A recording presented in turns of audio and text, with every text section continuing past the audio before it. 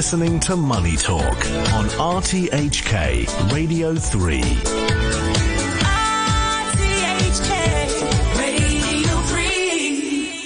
And on Money Talk, we are going to take a pause, take a deep breath, put SVP aside for a bit, and Carolyn Wright is diving into how AI tools like ChatGPT are already being used by criminals to take money, your money. Good morning, Carolyn.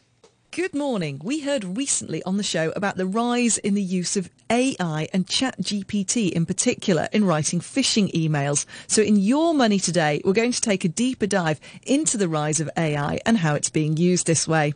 I'm joined by Alex Chan. He's the General Manager of Digital Transformation at the Hong Kong Productivity Council and spokesman for HK CERT. Thank you for joining us, Alex. Hey, hello, nice to meet you. Okay, so for anybody who doesn't know, can we start off with just a quick explanation of what ChatGPT is? For ChatGPT, it is an intelligence chatbot developed by the company called OpenAI, and it has launched in November 2022 and has gained 100 million users worldwide just within 2 months of time. So people are using that for asking him a simple question. They can give you a very sophisticated, organized answer within a second. That's why people are so loving him. Okay, so lots of people are having a lot of fun with this tool, but also it seems like it can be quite easy to use ChatGPT and AI like it to create phishing emails, which is where things get a bit more scary. How easy is it for people to do that with it? You just ask him a question, he can give you a very good answer. For example, you can simply ask him to draft an email on behalf of a CEO to request his finance team to settle a payment for a supplier urgently. It can give you a very professional-looking email instantly. And besides, I think AI now can do more than just phishing email. And we can see there are other phishing channels such as voice and videos. And they are leveraging advanced technologies we call deepfake. And actually, there are some real-life examples happening. Just back in 2019, a cybercriminal called the CEO of a UK energy firm using AI to impersonate the chief executive of the firm's German holding company, and with impersonating the German accent as well. He requested him to make an urgent transfer of $243,000 to a Hungarian supplier. And last year, in 2022 June, FBI also warns of increasing complaints that cybercriminals are using American stolen personal information and use deepfakes to apply for remote work positions. The deepfakes are used to apply for position for an online interview, include the convincingly altered videos or images. They target those remote jobs, include position in tech fields that could allow the malicious actor to gain access to company and customers' confidential information after being hired. But I think all in all, these AI tools could just help you to develop the content. The cyber criminals still need to find the right contacts, such as the email, mobile number, etc. Therefore, we need to protect our own personal information carefully to minimize the risk exposure. Got it. Now, it sounds like from what you're saying, it's very easy for these things to be created nowadays. And it can be kind of almost impossible to tell whether something has been created by humans or AI. With things like you were saying, the creation of this guy who was with a German accent and a deep fake video even. Yeah, though there are detection tools available, for example, OpenAI, the company which developed the ChatGPT, has also invented a classifier to detect the text written by an AI. However, the accuracy is not that high at the moment.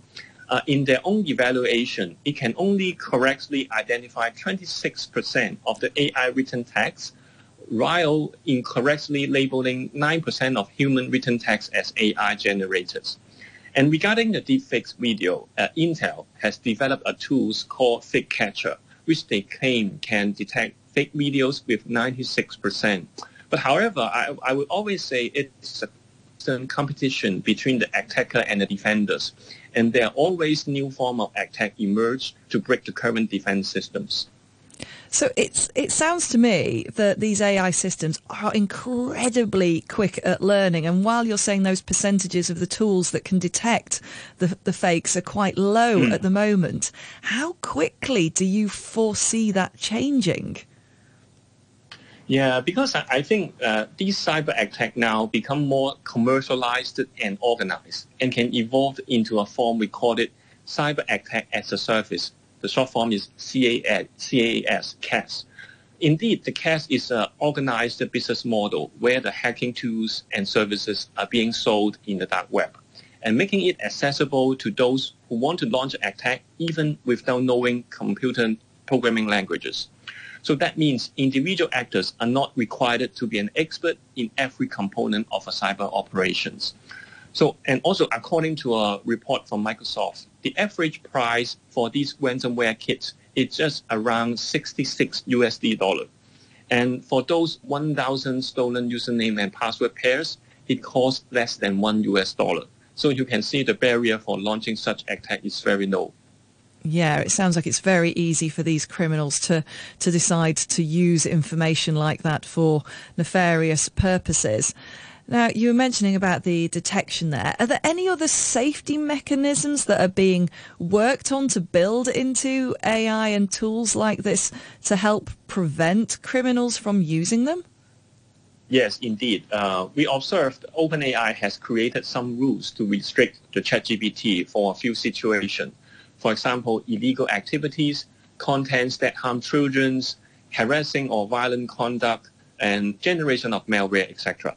However, cybercriminal has developed evasion methods and sold them as a criminal as a service in the dark web. And also, there are tricks in the prompts to work around these restrictions. For example, asking the question in a positive tone or split the question into pieces.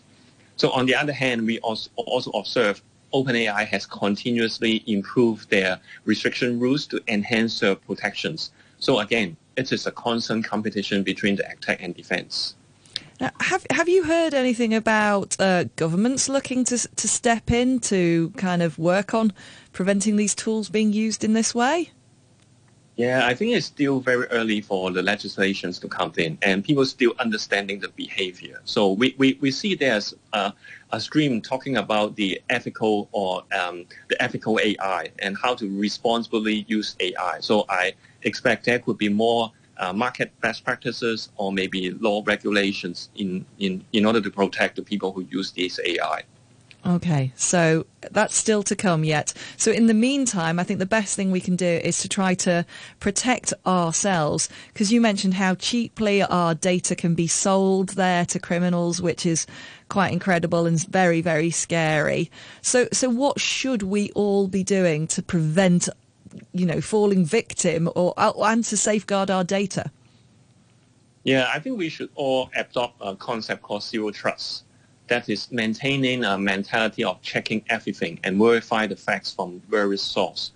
For example, when you receive an email to request you to transfer money or provide personal information, to verify in other channels such as via the telephone or find the official customer service channel through the company website.